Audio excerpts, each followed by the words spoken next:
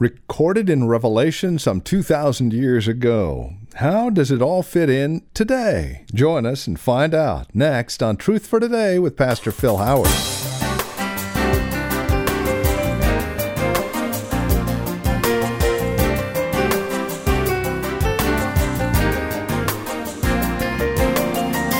From Valley Bible Church in Hercules, this is Truth for Today with Pastor Phil Howard. Greetings and welcome to our broadcast. As we come to the end of February, we come to the end of our sneak peek, if you will, at our series, What in the World is Going to Happen? A look at end times. Today, we go back to a message we began last week. It's called The Destruction of Russia. It's a look at Revelation, what is prophesied there, and what it looks like here in the 21st century. With today's broadcast of Truth for Today now, once again, our teacher and pastor, here's Pastor Phil Howard. I was told by one person the reason Jews learn to master money is that when you're always a refugee and always on the run for your life, the only security you can have is enough money to get out of town.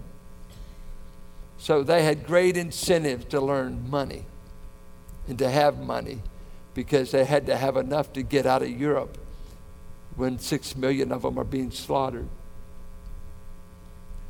A man asked me today, is there ever a righteous war?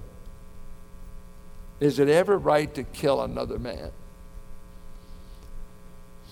You ought to read the writings of C.S. Lewis, because Lewis wrote a whole defense on a just war. I think World War II, at least to restrain a madman like Hitler, somebody had to do something. Who would have stopped Hitler?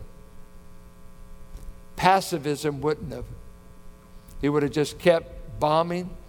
He would have had England, I'm sure, had Roosevelt and Winston not struck a deal, and Winston started getting all these ships from America before we've ever got Congress to go into the war, and before we've ever been bombed by Japan. Old Roosevelt was sending our ships to help Winston, and yet we were not in a state of war. Those here that lived through World War II, as many of you have, and remember it, that comes the closest in my lifetime of being a justifiable defense to withstrain a madman. But here God says, I'm going to show the nations that I've dealt with Israel for her rebellion. Therefore, this is what the sovereign Lord says, I will now bring Jacob back from captivity, verse 25, and will have compassion on all the people of Israel, and I will be zealous for my holy name. They will forget their shame and all the unfaithfulness they showed toward me when they lived in safety in their land with no one to make them afraid. When I have brought them back from the nations and have gathered them from the countries of their enemies, I will show myself holy to them in the sight of many nations. Then they will know that I am the Lord their God. For though I sent them into exile among the nations, I will gather them to their own land, not leaving any behind. I will no longer hide my face from them, for I will pour out my spirit on the house of Israel, declares the sovereign Lord. What an encouraging passage for a besieged Jew, to think that God's going to do this. He will no longer hide his face. I must say that all of history is wrapped up with the glory of God. If God banishes Israel, if he sends them into exile, if he whips Israel for her idolatry as he has done, it's for his glory, for his honor. He even wants the nations to know, I scattered you because you were unfaithful to me. You abandoned me, I abandoned you for a while. But not forever. Because when you see the Old Testament, God puts Israel through discipline, through punishment, but he never can forsake her, because he made an unconditional promise to Abraham, to David, in a new covenant with Israel. God says, I will never ultimately give up on Israel, because I made a promise to their forefathers. Not because they're more righteous, not because they're the best people in the world. God says they're not the best people. Don't idolize jewelry. You ought to be in awe of the God that would be faithful to an unfaithful people. Just like He's been faithful to you. That God's promises and covenants don't ultimately get fulfilled based upon the great faithfulness of the people they're given to.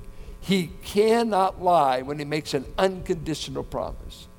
And He promised Abraham, I will bless your seed.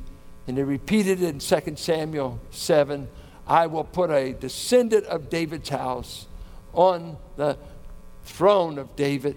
There must be an Israel to the end of time. God seals 144,000 Jews, real Jews. Did you know most Jews don't even know what tribe they're from? The Cohens know because that's the priestly line. But Jews don't necessarily know what tribe they're from.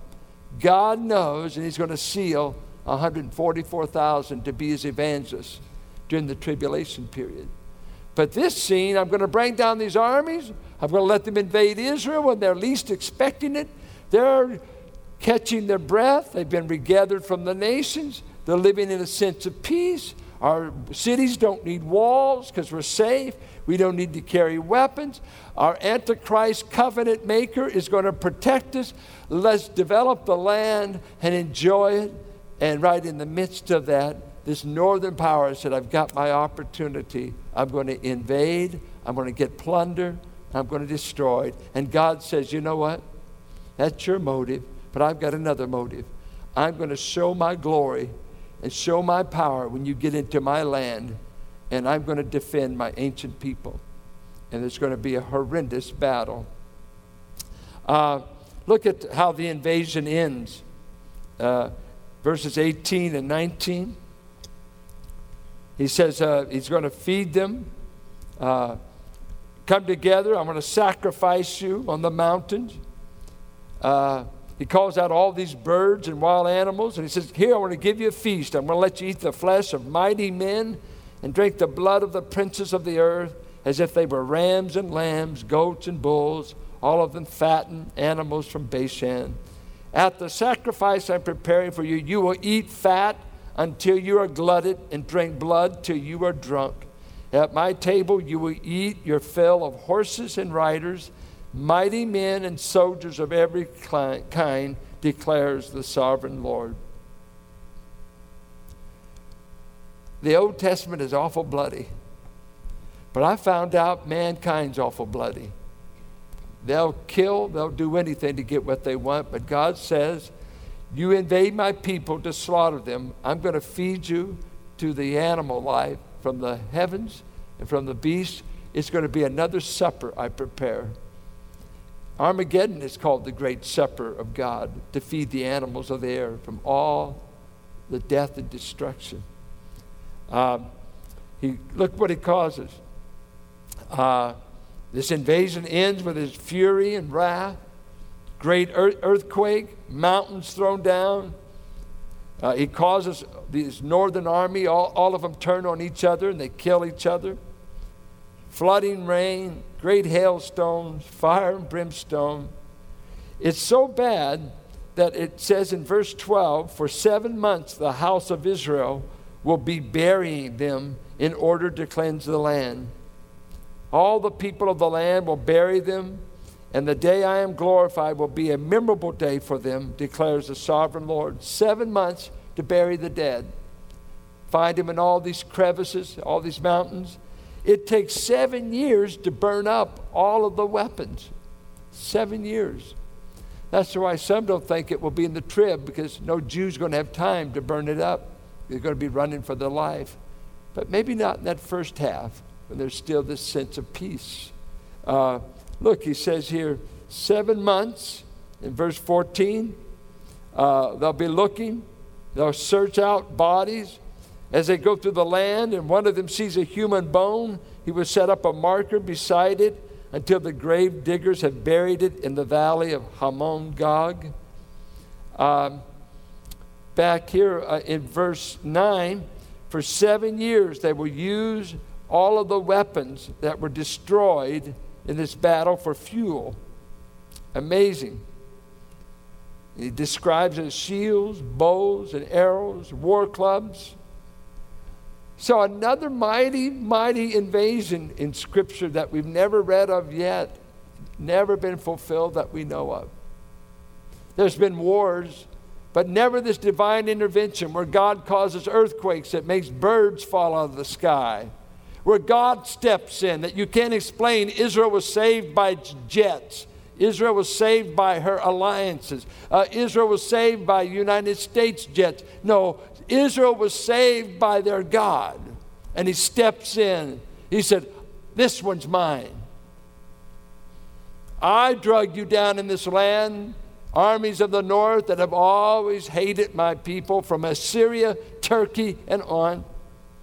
I will bring you into this land, and I will fight with you, and you will be fed to the birds of the air when I'm done. In 7 months will Israel spend burying you, and 7 years burning up all of the weapons of war you brought with you. When does this happen? Is this going to happen tonight? Don't think so. But it's in the latter years of Israel. Verse 8, in your latter years. When would the latter years of Israel be? Well, I think it's going to be the latter times, probably when God's dealing with Israel again directly after the church is gone. In the 70th week of Daniel that we talk about, a 7-year period that God wants to deal with the nation. I think those are the latter years. When I'm dealing with you again directly as a nation. Right now, Israel is a nation in unbelief, a nation that is anti the true God, is against Messiah. They are blind in their unbelief. But just because they're blind and just because they're wrong, I wouldn't waste my time hating them. We shouldn't waste our time hating any people as believers. But God's got a plan. Don't worry. God can punish Israel good enough without us being anti-Semitic. They have suffered plenty for the great mistakes they made in history. They didn't know Messiah. They rejected him. They chose, we would never do this. But they chose to worship something you can see in place of a God they couldn't see. That's called idolatry. And you know what idolatry is built on? Idolatry, get these two words: image, imagination. Idolatry is when the mind imagines another power and gives something power, imagined, created between the ears, that I give this stone power to be my God. Like I can give money the power to be my God. I could give this human being the power to take the place of God in my life. Whatever you say, I'll do. I must have you. I must have this imagined power. Imagery, idolatry, is created out of the human heart because the human heart is an idol factory. It produces more gods than you can ever imagine. And it's images. And God said images have replaced the real thing. And I will show you what the images can do. They can do nothing to deliver you. Only a true and living God can deliver you. And in their latter days, even when they're in unbelief, Israel isn't in belief here. Just in their land, God is going to deliver them from this northern power that invades. Because God says, I've got a score to settle with the northern powers of the Gentiles. And it's going to be carnage, and it's going to be war.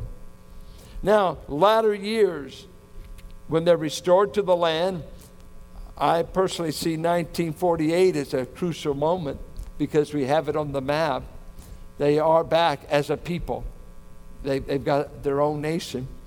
Unwalled villages. Someone said this is an ideal time to describe the kibbutz all over Israel. I think of Oded Cohen in our church. He grew up on a kibbutz. His folks are still there in Israel. I mean, a very unlikely place to be protected. Certainly not a walled, defensive city. They'll be dwelling in safety. Some debate this word. That is not necessarily safety, but insecurity. And it might be at their own hands, they think they're dwelling securely. Or it might be the effects of the covenant with Antichrist. Some way they have a sense we're well, we're safe, we're free from an invasion. And so the outside powers, they see that ease of mind and they pounce on it. When does this take place? The latter years. A time of great carnage, a great invasion of Israel. And so I think Bible prophecy makes you read. When I opened the paper today, articles on Israel, articles on, of course, Iraq, but they had an article on Iran. Iran and Russia will get closer and closer. And biblical prophecy points that everything's going to be run from the king of the West, European nations, Iran, Baghdad, Babylon, Israel. These are the players. And those northernmost powers north of present-day Israel, name them: Turkey, Russia, around the Black Sea. Look at them. I don't think we have to have the modern-day equivalent name. It's the ancient peoples that settle there. These are the people that are going to invade. And my best guess at it is that this will happen in the first 3.5 years of the tribulation period, when Israel is at peace, basically, because of an Antichrist. Others have different views. I want to be non-dogmatic and just throw in my guess. But I think it fits with some of these things. Willing to be wrong, won't even die for it. But I do believe it's going to happen. I believe it's future, and I don't think it has happened. And because it's the Word of God, God gave it to us. He wanted us to read Ezekiel. Did you know that? God expected you to read the book of Ezekiel in your Christian life. Because according to 2 Peter, prophetic teaching shines as a lamp in a darkened place. It shows me where history is going, and I want to know it. And you say, well, I don't want to know all this stuff. Give me something practical. Well, burn half the Bible. About 4/5 of its prophecy when it was written. Just burn it. You don't make God's word say what you want it to say. If it wants to talk about the subject, say, why do you want me to know that? God is going to be sovereign in the affairs of the nations, and he has a divine appointment with every nation. Now, something we don't know is what he's going to do with the United States, because we have no prophecy about it. I don't know.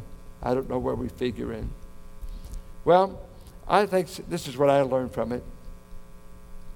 Israel as a nation and people will have enemies who will seek to annihilate them up to the end of their history. There's always going to be somebody wanting to annihilate Israel if they could get their way. And I don't know, would that affect your psyche? Let's say, let's make it an Anglo thing. Is if as an Anglo, and that's not fair, well, yeah, maybe so. Let's say we're 2 million Anglos, but we know that 40 to 100 million different ethnic groups, 100 million, want to kill us because we're Anglos. Or we're African American. Use it any way you want. Would that affect your psyche? To every night when you put your children in bed, just know, says, honey, you must know you will grow up being hated because you are this color or of this race. And it's happened with many races of different kinds. To be in Northern Ireland and say, if you're Protestant or Catholic, just know that the opposite group may kill you. be safe. Stay in the right neighborhood. And this Jewish mindset, I think we ought to seek to show love and kindness to a people that have been besieged. And according to Deuteronomy, they have been nervous wrecks. Boils have covered their body. They've eaten their children under sieges, because the curses of Deuteronomy have fell on Israel. And we're careful around here. We don't rob Israel of her promises because we don't want her curses. We don't take her curses, and we don't rob her of her promises. I've never been under the curses of Deuteronomy 29, but they have. So I just say that we should pray for Israel, pray for the peace of Israel, pray for the peace of all people. God is going to intervene to fight against this enemy, to show off his power and his glory and his wrath. You see, for 1900 years, God has not entered in the ring, where that when he steps in the ring, you know he's wearing the badge, God. This is God. This is me. This won't be a secret. This is me. Come on in, northern powers. Come on right on the mountains of Israel. As soon as you get there, I'm going to fight with you. You want to mess with this people that aren't bothering you? They don't start the war here. They're minding their own business. You invade my land? Come on. And when I'm through, even Gentile pagans, Peter Jennings would have to say, this was God. The nations say it.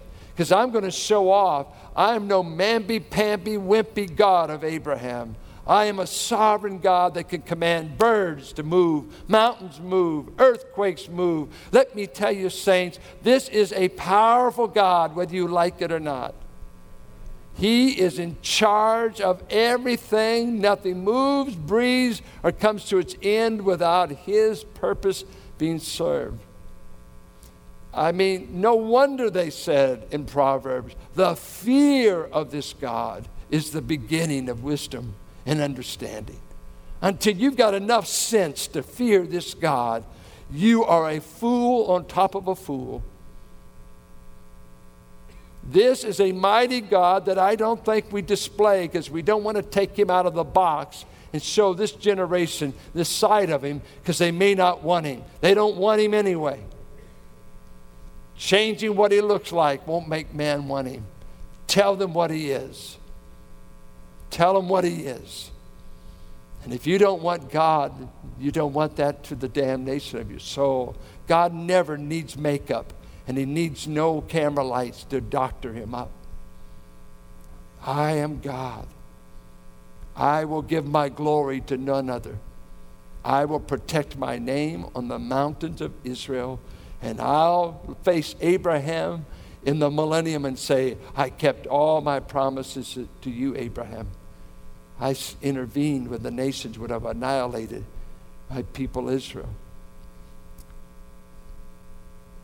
Our God is not impotent, but omnipotent. He refuses to be unknown and unrecognized by the nations. And if he doesn't get known by Billy Graham, he'll get known in warfare and in power. So, fear God. Flee God's wrath. Welcome this time of grace when God stands with outstretched arms to save. Our series is simply entitled, What in the World is Going to Happen? It is a small look at a larger series, a prophetic series, taking a look at end times. And we're only able to bring you a portion of it here in the month of February. The entire 9-sermon set is available for a gift of $15 or more when you contact us here in the month of February. If you would like the book that accompanies this, also written by our teacher and pastor, Phil Howard, simply ask for it by name when you contact us. What in the world is going to happen? And for a donation of $25 or more, we'll send the book along as well. For a copy of today's program on CD, simply get a hold of us and we'll send one out to you, no charge. Our phone number is 855-833-9864. Or you can write to us at 1511 M. Sycamore Avenue. That's 1511 M. Sycamore Avenue, Suite 278. That's here in Hercules, California. The zip code is 94547.